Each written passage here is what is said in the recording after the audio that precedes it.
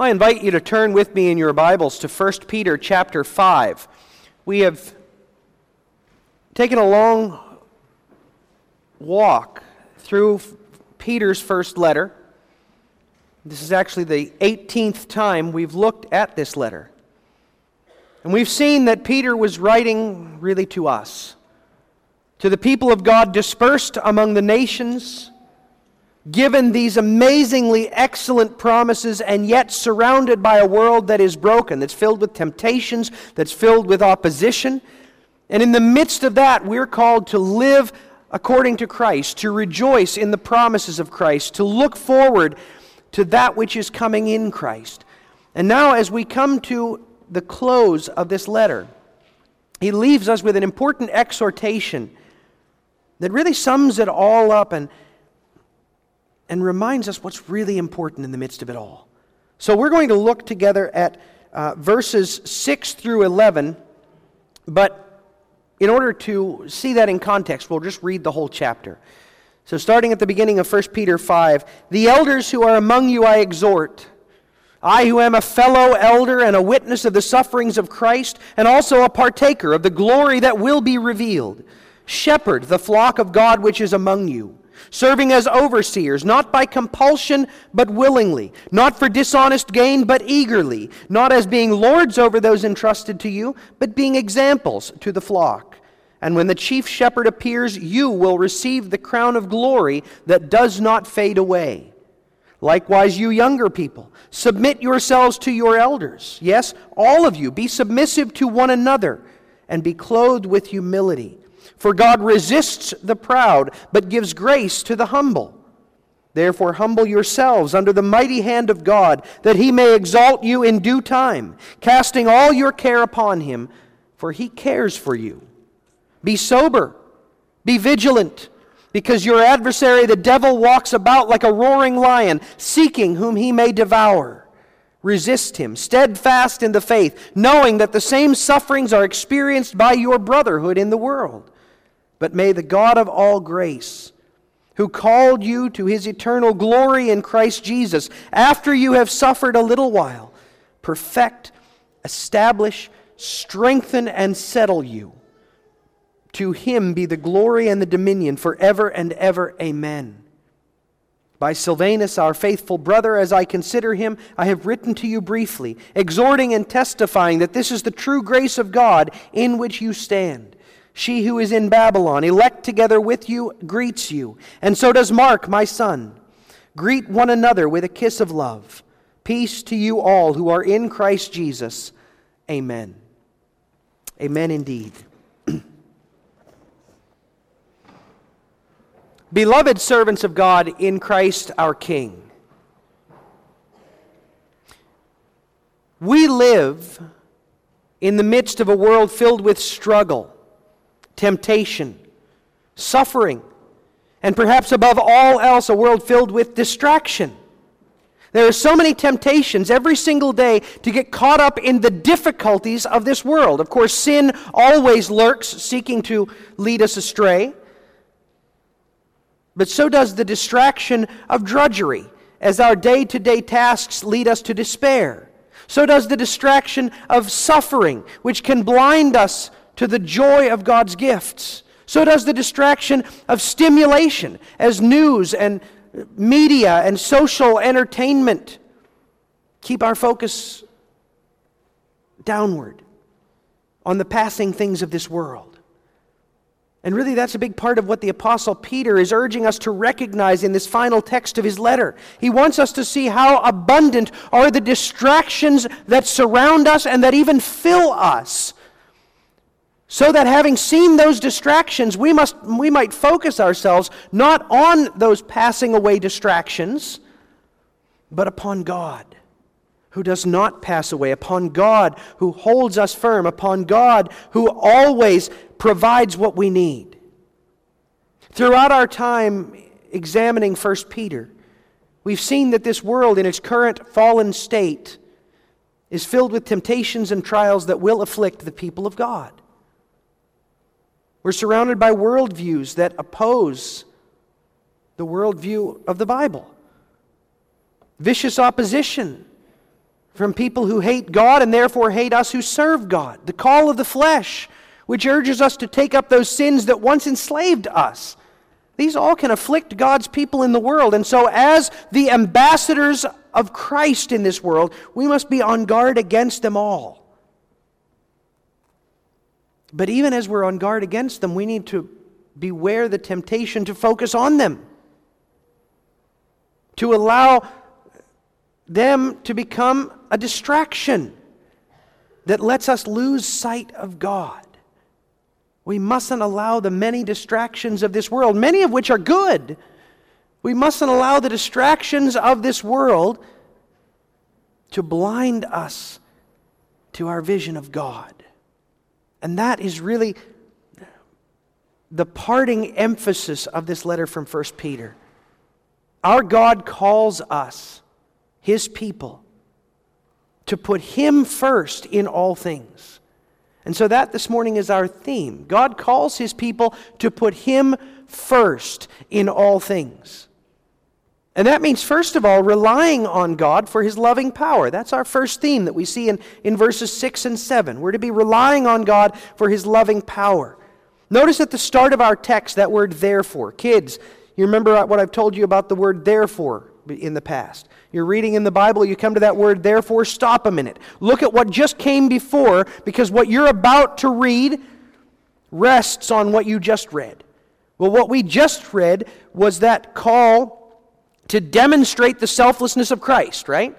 The office bearers, the leaders of the church are called to demonstrate the selflessness of Christ, but then we as God's people are to show Christ's selflessness in our humility. Because God resists the proud, but He delights in those who are humble. He delights in those who bring themselves down, who lower themselves before Him. And therefore, on that basis, the apostle urges us, humble yourselves, but not in the abstract. Humble yourselves under the mighty hand of God. That phrase, doesn't it bring to mind how God delivered His people from Israel or from Egypt? How many times in that Exodus narrative don't we hear God say that He's going to stretch forth His mighty hand against Pharaoh and against all of Egypt? He's going to deliver His people with an outstretched arm and a mighty hand. He urges Pharaoh to bow himself under God's mighty hand. It becomes almost proverbial. How strong is the might of our God's hand. And so we hear time and again in the Psalms how God's people trust in His mighty hand. Psalm 98 says, "The Lord, sing to the Lord a new song, for He has done marvelous things. His right hand and His holy arm have gained Him the victory." Psalm 118 declares, "The right hand of the Lord is exalted, the right hand of the Lord does valiantly." Time and again, God's people are called to celebrate the greatness of God's mighty hand by which He works deliverance for His people. And it's in the light of His mighty right hand, the omnipotent power whereby He is able to turn all things for our good. It's under that hand that we are to humble ourselves.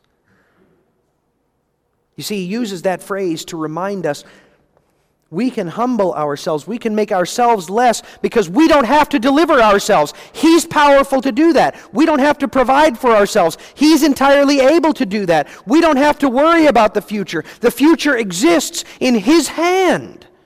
We can humble ourselves because we know we're humbling ourselves under the hand of God. And yet so many refuse. Certainly that sin of refusing to humble himself under God, of embracing pride instead of humility. Certainly that lay at the heart of Satan's sin. It lay at the heart of Pharaoh's sin. Or think of the many characters that we find in the Old Testament where pride was their downfall. Think of Jezebel, who not only refused to serve God, but even killed those who did serve Him. Think of Saul, who started out so well, but in his pride he insisted on doing his will rather than the will of God, and he refused to humble himself before God. Peter himself understood such pride. On the night Jesus was betrayed, he proudly stood up and said, "They all might turn aside, but not me, Lord." And that very night, 3 times, he denied knowing the Lord. Pride. The refusal to humble oneself before God. Why is that such a popular sin? Folks, it's such a popular sin because humbling ourselves before God isn't just about God, it's about us. It's not only about admitting that He is the true God and that He is sufficient, it's about admitting that we are not sufficient, that we're not enough, that we're not able to provide for ourselves, to plan out our future, to uphold ourselves. We're not. And we hate admitting that. You see, we can't humble ourselves before God, we can't acknowledge His greatness until we get off His throne. But Peter assures us if we will simply humble ourselves before God, He will exalt us. See, He's the only one who's able to. We can try our best to exalt ourselves, but we'll always fail because there will always be someone greater. There will always be some part of the plan that we didn't think through. There will always be some circumstance that we could not foresee. And there will always be some sin that brings us low. Only God can truly exalt us. Only God can lift us up to where we long to be. And He will, if we humble ourselves before Him, He will exalt us in due time. You know, it's interesting, that phrase that's rendered in due time in the Greek is really quite vague. Is it speaking about in due time in the midst of our life, or is it speaking about something eternal? And the answer is yes. Because, see, we don't understand what God's plan is yet. He doesn't show us the whole map of the trip that we're taking. He just shows us, maybe up to the next exit or the next rest stop. So that we'll learn to trust not in ourselves, not in our navigational abilities, but in Him.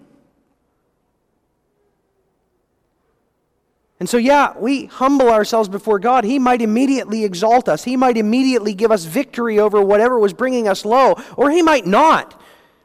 He might allow us to be humbled even further than we thought was possible. But we know that in the end, He will exalt us. In the end, as we'll see in the last section of this text, we will share in the glory of Christ. And so regardless of how He deals with the situation through which we're walking right now, we know that ultimately we will sit with Christ and we will reign over all the creation in utter perfection and holiness. That's coming. We can guarantee it. But today we must humble ourselves before God. Today we must acknowledge that He is the one whom we serve. He is the one whom we trust. And so we can set all our needs before Him with confidence. Notice how exhaustive that is.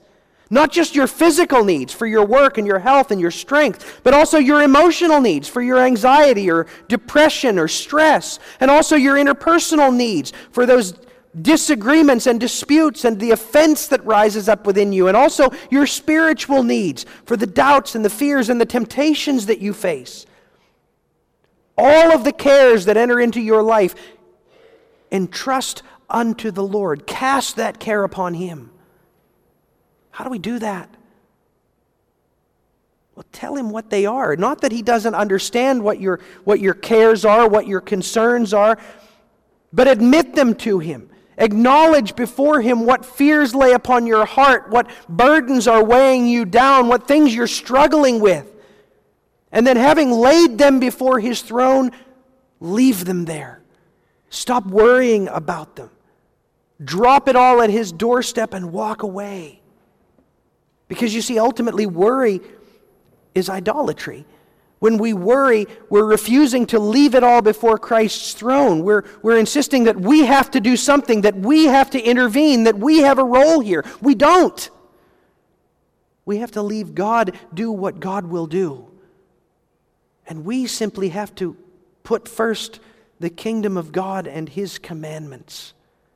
Do what God calls us to do and leave the concerns, the cares, the worries with Him. He will take care of them. We just have to keep our eyes on God. We have to keep focused on Him. Now that's easier said than done. But that's our calling, to keep our eyes on Him, to keep focused on Him, to keep our heart on the Lord. Well, now Peter turns us away from our troubles and asks us to consider the troubler. Because amidst all the cares of this life, Satan is not absent. And therefore we must pay attention to him as well, learning to resist the devil with confident perseverance. That's our second point, that we're to resist the devil with confident perseverance. But the first step isn't resisting the devil. The first step is seeing him. See, we live in a world where we want to attribute, in our culture, in our age, we want to attribute everything to some physical cause.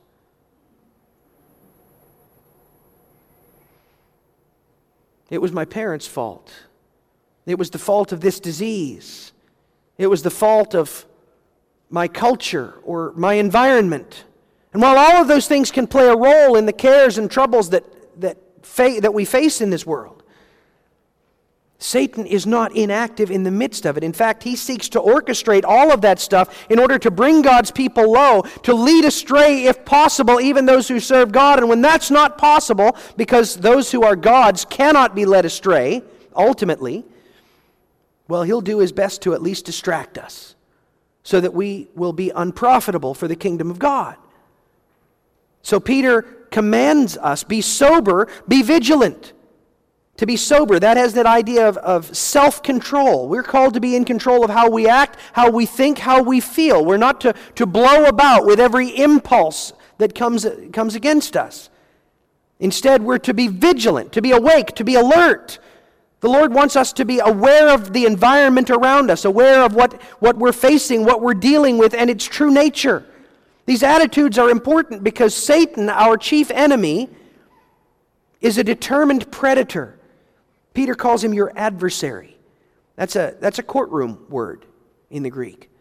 It refers to the person who is your opponent in court. We have to regard Satan in that way. He's the one who's always looking for the opening, always looking to twist your words, always looking to get the advantage.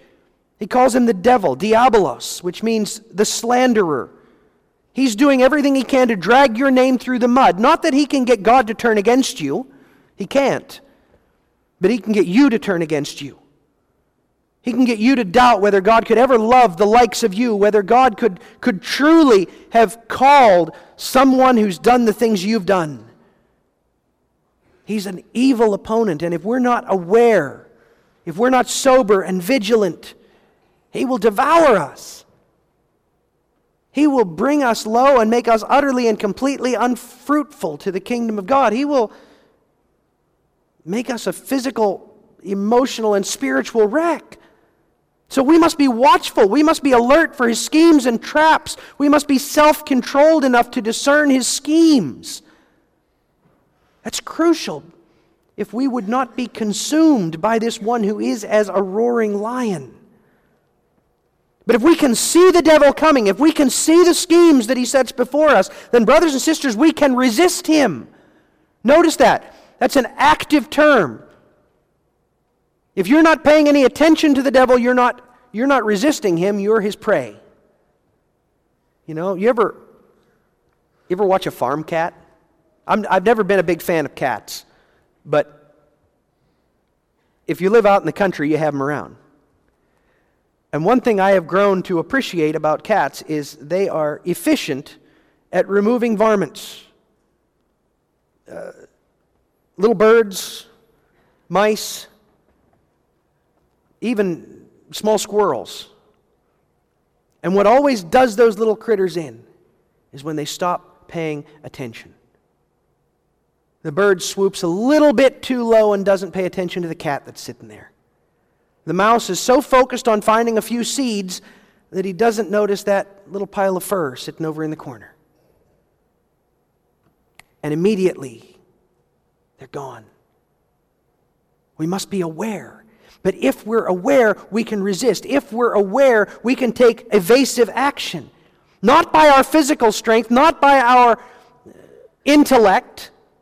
We resist Satan's spiritual warfare by our spiritual strength, being steadfast in the faith. Because our battle ultimately isn't against people. Our battle ultimately isn't against politics. Our battle ultimately is with the spiritual forces in the heavenly realms. And so we must fight with spiritual weapons, the promises of God that we take up as a shield, the knowledge of God's work for us, protecting us like armor plates, the sure hope of coming glory, urging us ever onward. And above all else, we must be armed with confidence in Christ's victory. The victory He won over Satan for us, the victory that He secured by rising from the dead, the victory that He has proclaimed with His ascension to the right hand of God in heaven. As long as we are trusting in Christ, building ourselves up in the faith that we find in Scripture, Satan has no power over us. And we can withstand any attack that he levels against us. Not to say it's always going to be easy, but if we're resting in Christ, if we're building ourselves up in the faith, if we're praying consistently for the strength that God gives, there is no trap, there is no scheme, there is no plot of Satan that can succeed. And we're not alone in the fight. It's easy to be discouraged if you think you're alone. But the apostle reminds us that we're to resist the devil, steadfast in the faith, knowing that the same sufferings are experienced by your brotherhood in the world. The temptations of the evil one are experienced by all the saints all over the world. The mistreatment of a sinful world, all of the saints have known. The suffering of sickness and disease, the strife that so often makes life ugly.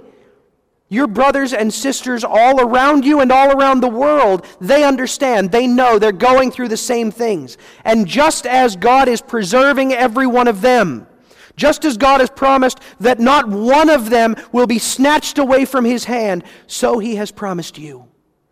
And together, this is key, together we resist. See, not one of you was made to be self-sufficient. We humble ourselves under God, keeping our eyes on Him, and we do so as a united whole, as a body of which Christ is the head. If we stand on our own, if we attempt to stand on our own, we have no hope. You know what I've never seen succeed? One of those barn cats successfully attack an entire flock of birds. They can't get close enough. I'm sure it's been done at some point, but I've not seen it. Because generally, if there's 3 or 4 birds there or more, they see the cat coming. It's only when there's one that he can't look everywhere, he can't observe everything.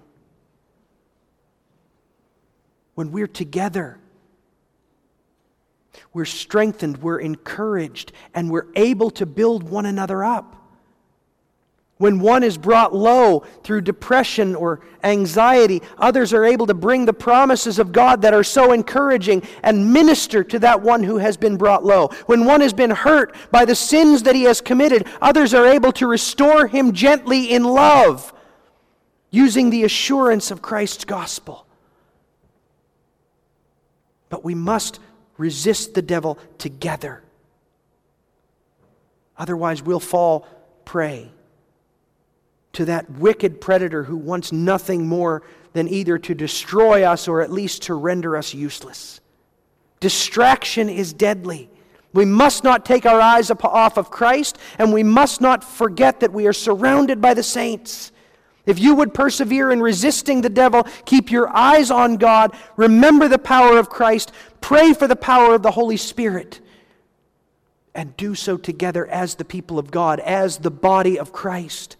And as you do, don't forget to look forward at what soon will come. Because the sin-filled brokenness of this world, it all has an expiration date. And soon all of that struggle will be behind us. That's an encouragement we need to remember, especially when we're in the midst of it, when the sun disappears and the clouds come down low, when it seems like we just can't go on. No, remember what's coming. And rest in the promise of ultimate perfection. That's the last thing we see here. We rest in the promise of ultimate perfection. Now, verse 10, you'll see that our Pew Bible renders it as a prayer. Other translations render it as a promise, an assertion. The reason for that is because there's a few places in the manuscripts of the Bible, we're not sure Was it this word or that word, this letter or that letter? In this case, the 4 verbs here, we're not sure whether it was an A or an E, and that slightly changes the way you say the verb. You know what? It doesn't matter. That's the glorious thing about how God has preserved His Word. The few places where we're not quite sure exactly how to translate the Word are so minuscule that they don't change the meaning at all. Whether Peter was praying for a prayer that he absolutely knew, judging by what else he wrote, would be answered in the affirmative, or whether he was stating an affirmation about what he knew was coming, the meaning is the same. This is the future for which we hope, the future in which we trust. As Peter drew this letter to a close, he wanted us to be clear about where our focus must be. Surrounded by the brokenness of this world, by the pain of our suffering, by the disappointment that we so often experience, where do we find our hope, our joy, our strength? The answer is always, always, always in the God of all grace. He is the one who is defined by His mercy. Remember how Micah declared Him. Who is a God like you, pardoning iniquity, passing over the transgression of the remnant of His heritage? He does not retain His anger forever, because He delights in mercy. He will have compassion on us. He will subdue our iniquities. You will cast all our sins into the depths of the sea. It is in this God that we trust. It is in Him that we rest. And we look forward to what He has promised to do to us, which is summarized in 4 things here. He has promised to perfect us. We're not perfect yet, right? Oh no, we fall very far short. Every day we find those sins creeping up on us. We find those failures pouring forth from us. We find that we say things to somebody else and we say it far too harshly. We allow thoughts to dwell in our minds that should never have entered in the first place. But the day is coming soon when all of that will be behind us. We will be perfected. We will be as sinful and pure as Christ, or sinless and pure as Christ was sinless for us. He has promised to perfect us and to establish us. To establish, to make steadfast and firm. We will not be blown about by every whim and temptation that might be blown against us by the evil one. There will be no more influence of the evil one, and we will be made firm, steadfast, unmoving in our conviction of Christ. He has promised to strengthen us. All the strength that we will need for all of eternity, He will impart to us, so that never will we be without hope, without strength, without ability, and He will settle us. That speaks of putting a foundation down. Our foundation is not what we lay, it's what the Lord has laid for us. The foundation of Christ, the foundation of all that He has done and accomplished for us, and that foundation will never be moved. God in His mercy will perfect, establish, strengthen, and settle you. And therefore no one can move us from Him. He promised us in John 10, no one can snatch you out of my hand. And in Philippians we're told, what He has begun, He will surely complete. We can be confident in that. We can be confident that He is preserving us, He is keeping us for that inheritance incorruptible and undefiled that does not fade away, reserved in heaven for you, who are kept by the power of God through faith for salvation ready to be revealed in the last time. In the light of that reality, that coming promise, there is nothing we need to fear. There is no worry that needs to afflict us. There is no sorrow that can dim our joy. Today already, we know the blessing of seeing the first fruits of His work in us. You all have seen, if you are in Christ, you all have seen the transformation that He is beginning to work within you. And oh, so soon, you will see it all brought to completion as He makes in you the character of Christ to flourish. And then we we'll have the privilege of spending all eternity giving Him the glory that He deserves. We'll do so through our confession. We'll do so through our singing. We'll do so through every gift that He has entrusted to us. In all of the glorious variety of the gifts that He has entrusted to us, we will use all of those with utter and perfect